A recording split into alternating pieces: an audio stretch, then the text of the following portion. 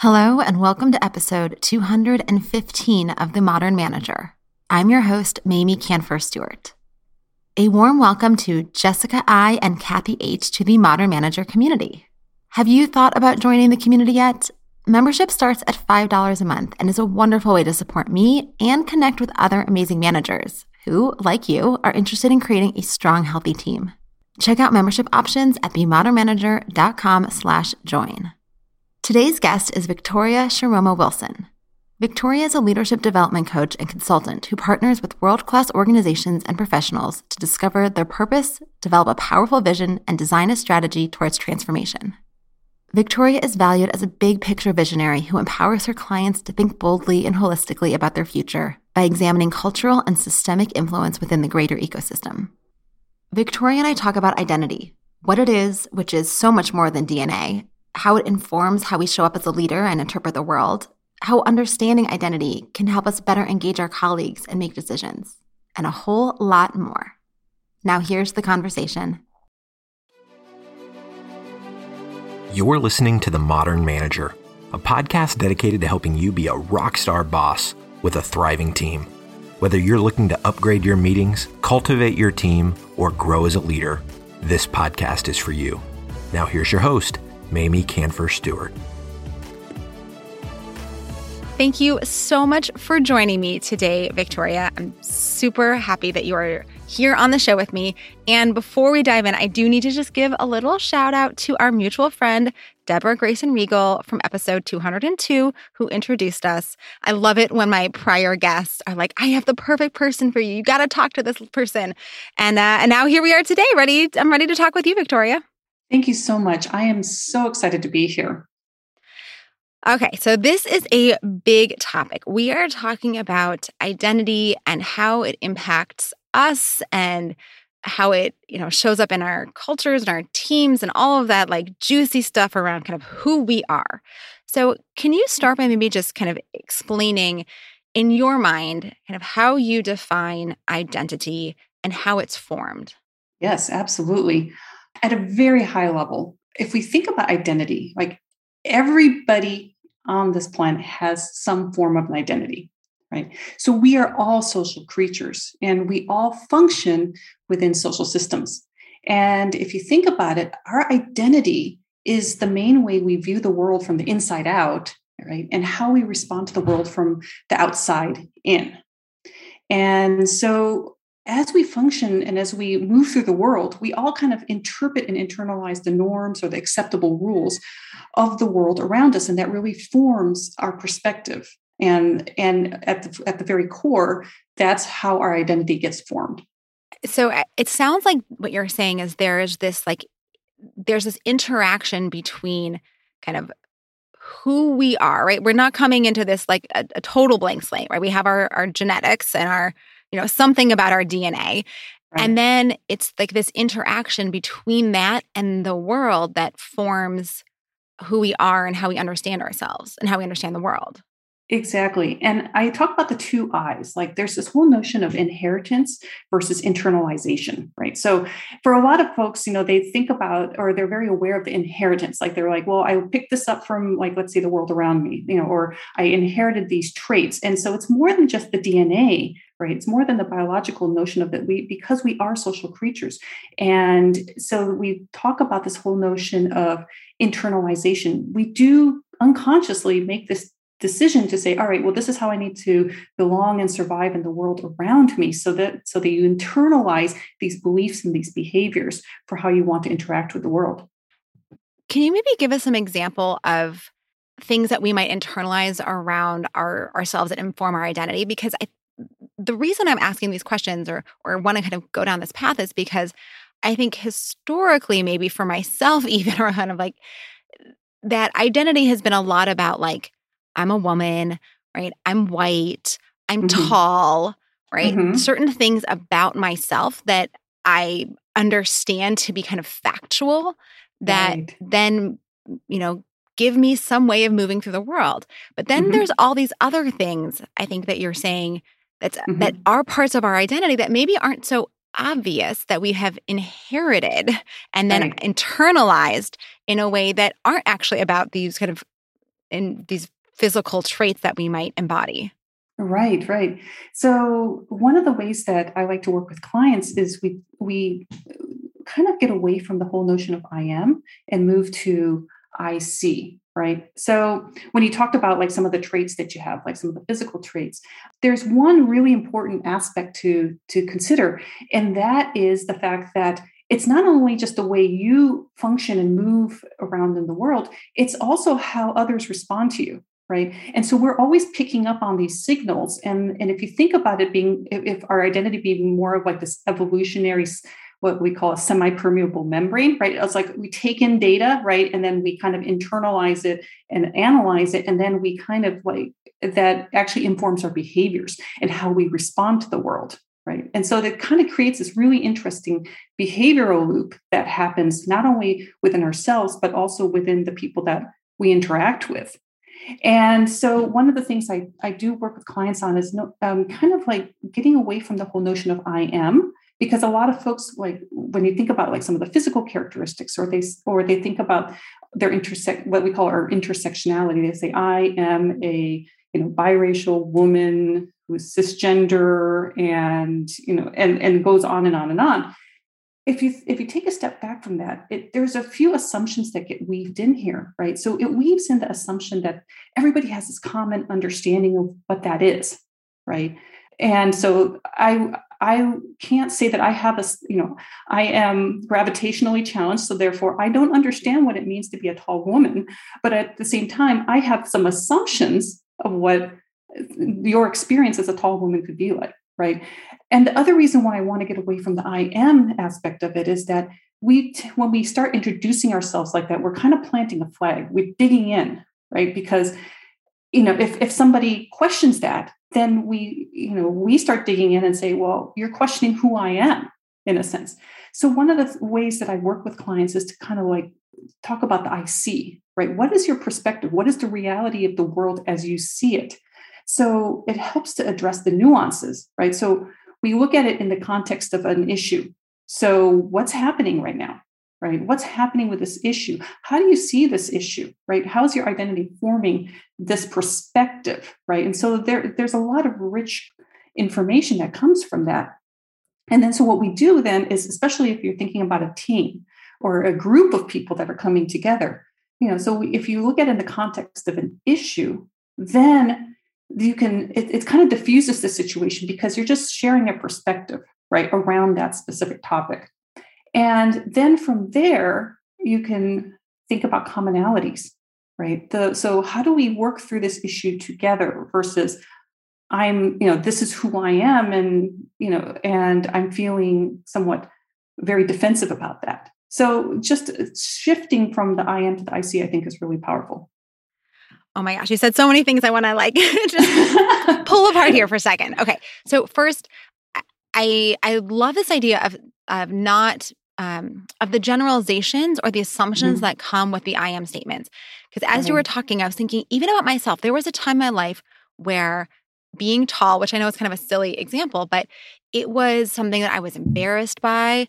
I didn't know other tall women, and it totally impacted how I presented myself in the world.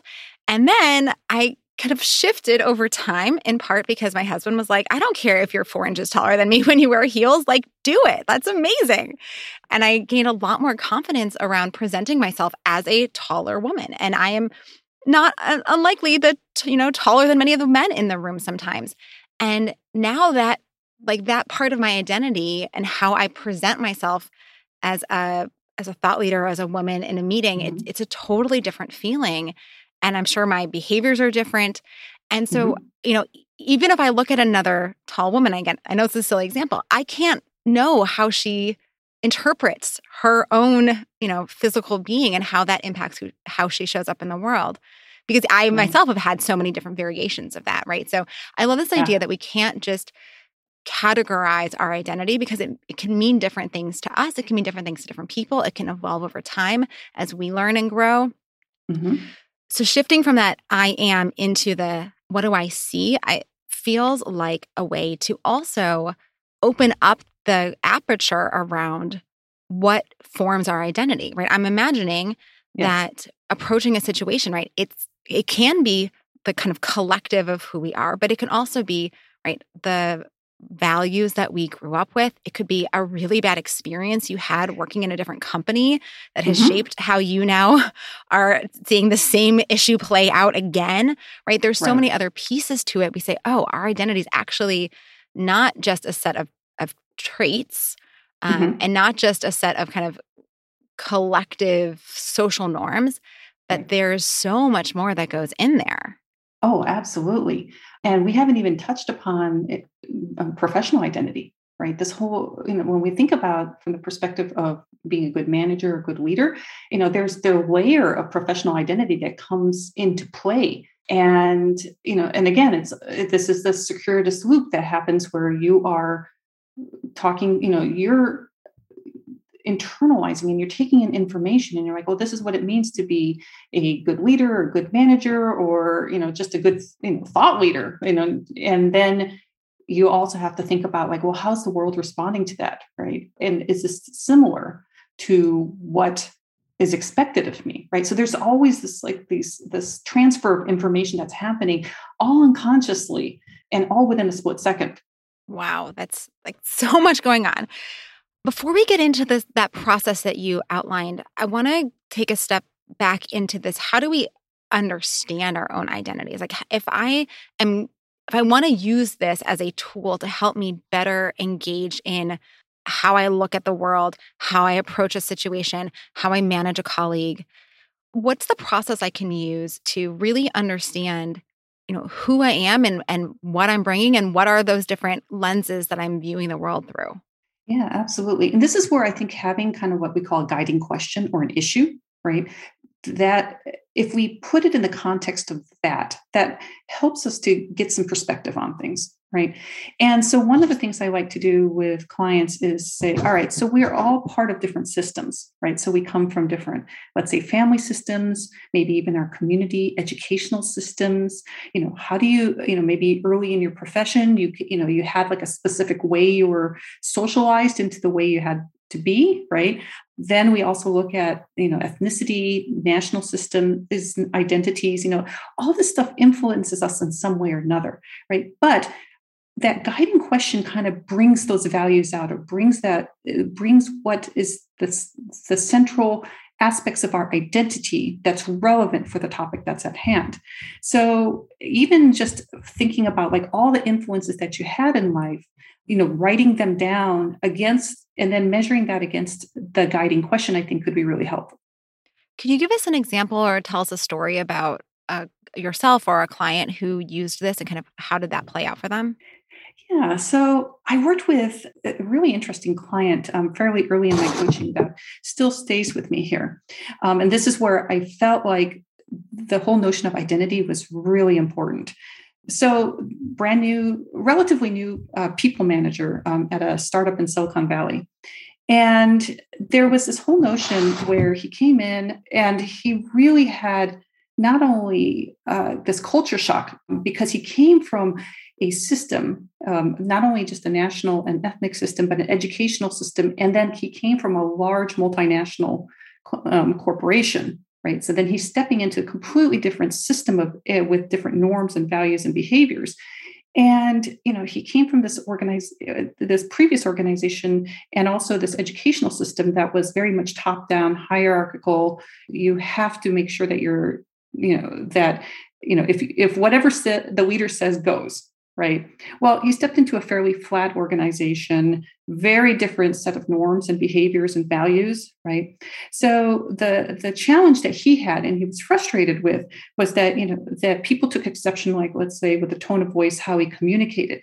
Now, I could have approached this from purely a behavioral standpoint and said, okay, well, let's think about what other ways you want to communicate, or what's the tone and all that. But for him, it was really important to understand the why, like what was contributing to all this. And so we sat down and worked on these exercises I just talked about. It's like, all right, so where's this coming from? And he is realizing that this is something he had been socialized in his entire life. This was really core part of his identity. And from the multinational organizations that he was coming from, that was what he was told, what good leadership behavior was supposed to be, right? Meanwhile, his team, and this new team that he was part of was just really not having any of it, right? They were really struggling with this. So we focused on a couple of different areas, right? And when it came down to it, his identity had evolved to the point where he's like, this isn't who I am anymore. And so we talked about like, all right, how do we want to restore trust on your team, right? What's a different way in which you need to show up? And to acknowledge the fact that this is something that is going to take a little bit of time because you're going to be rebuilding that trust, right? And as a result, he came, so the behavior was one aspect of it, but then he also took that extra step of having some vulnerability and sharing with his team, like, here's who I've been. Here's who I really want to be. Here's how we can all work together on this, right? And it took a while. It took a few months, but by the end of it, he really had a better sense of himself as a leader, himself as a people manager, and then his team actually, little by little, when he started following through on what he said he was going to do, he really helped to rebuild the trust within that team. Wow, that's such a great example of how our organizational influences in different kind of organizational environments can really impact how we what we think is the right way to show up, to the point where we don't even realize how strongly we've been influenced by those systems, and then what it takes to actually shift our behaviors and shift our mindset and shift our understanding of what leadership looks like.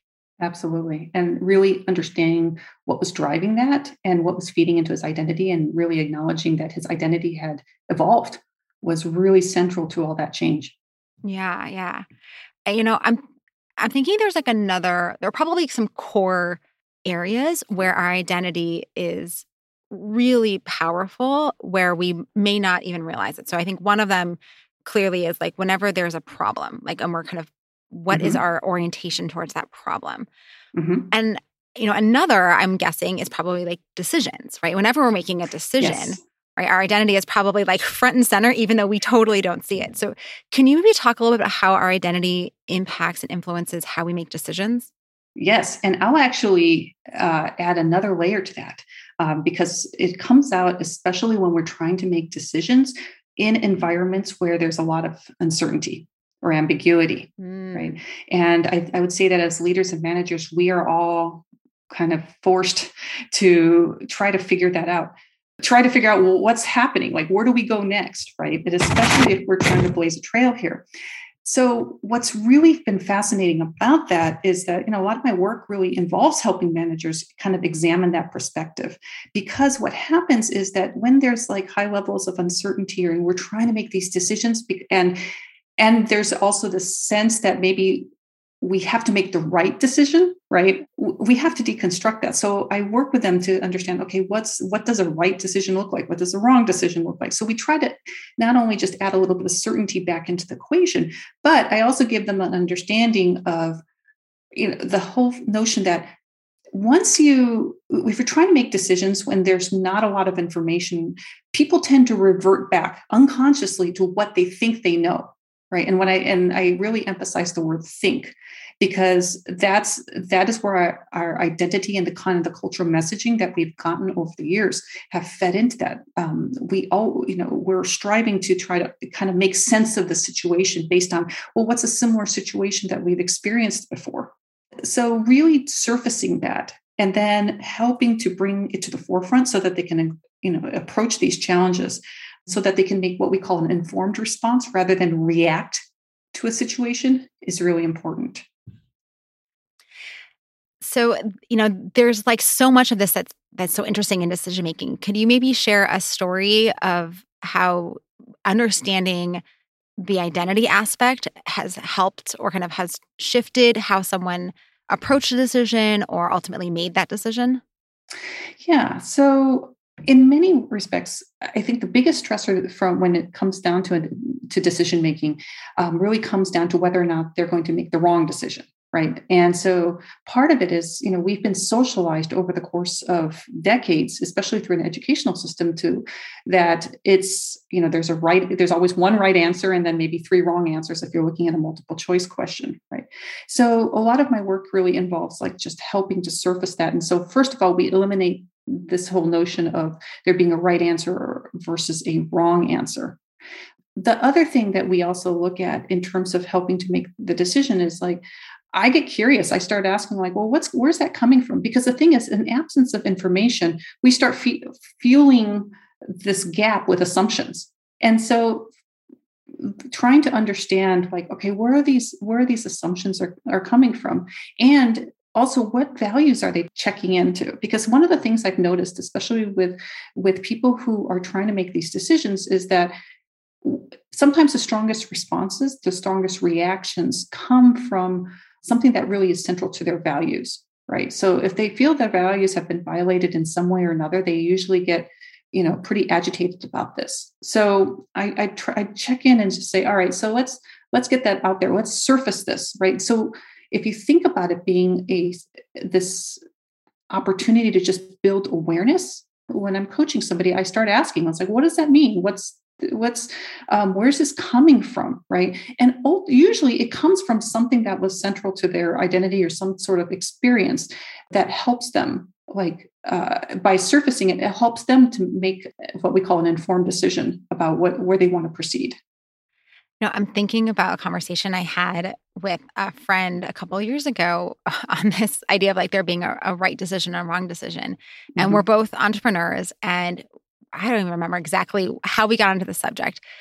And we were talking about making a decision in business. And he was like, well, there is a right decision. And he kind of explained his logic. We were talking about like logistics stuff. And he's like, there is a most efficient way to get a truck from Brooklyn, New York to San Francisco. And either you figured out the most efficient way or you didn't.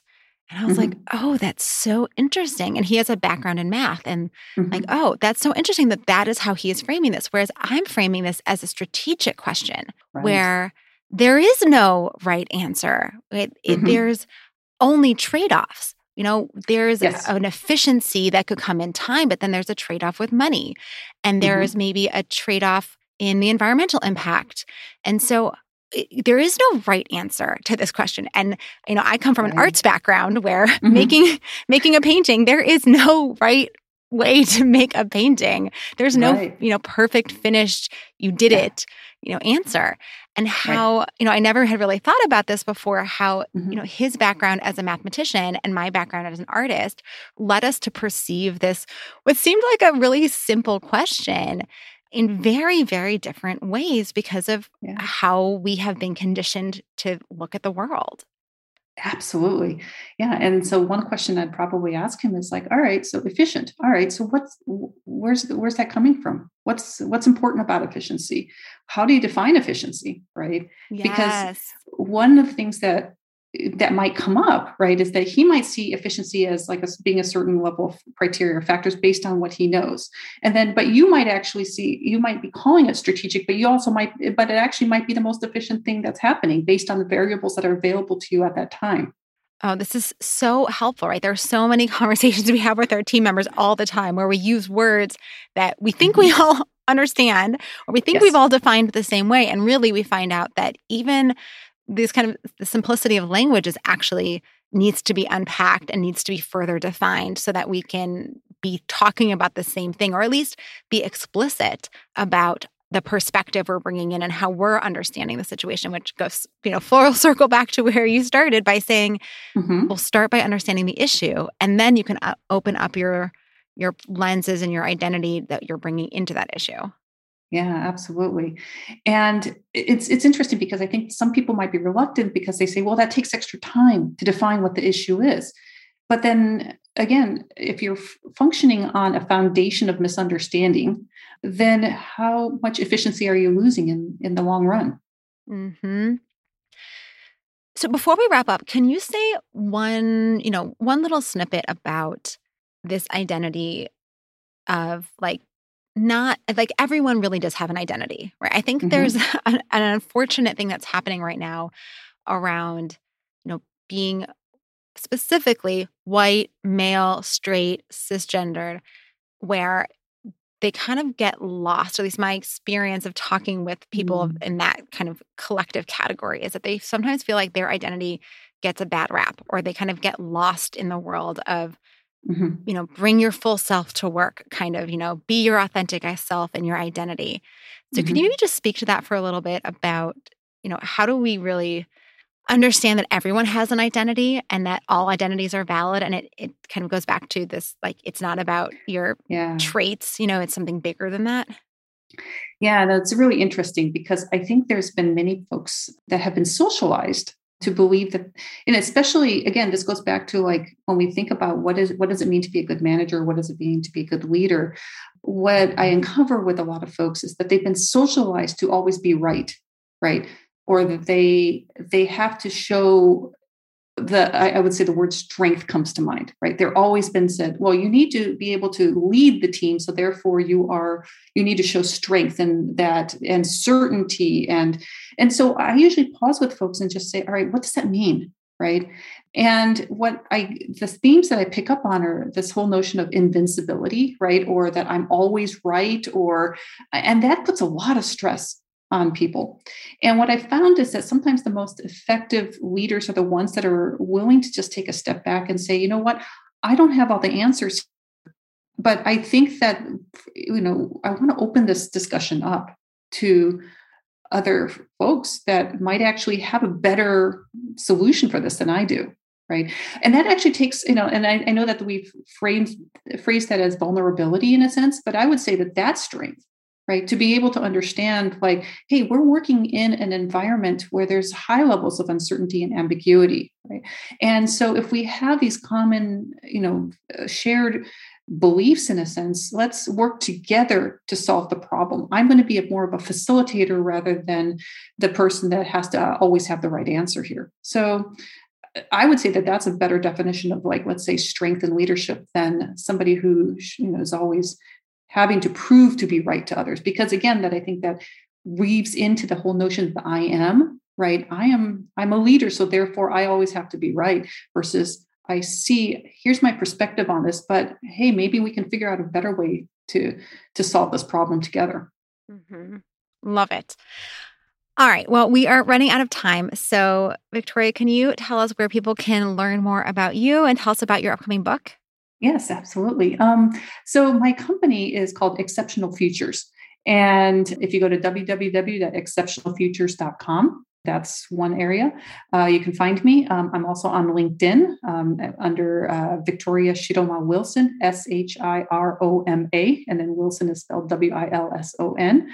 And I have a book that's coming out in September, and my website actually has information on that.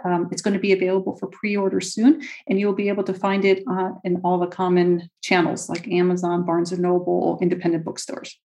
Fantastic. Well, thank you so much for talking through this very big and very complicated topic with me today. It's been a pleasure.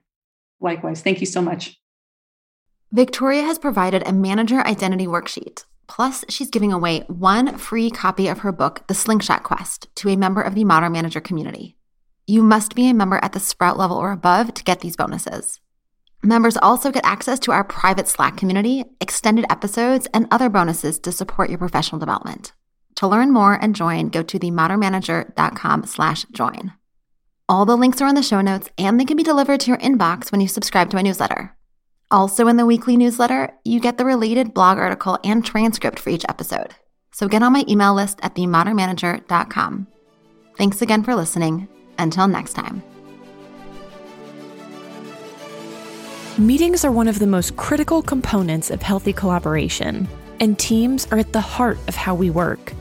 Meteor helps you use your time in meetings productively, build healthy relationships with your colleagues, and move work forward.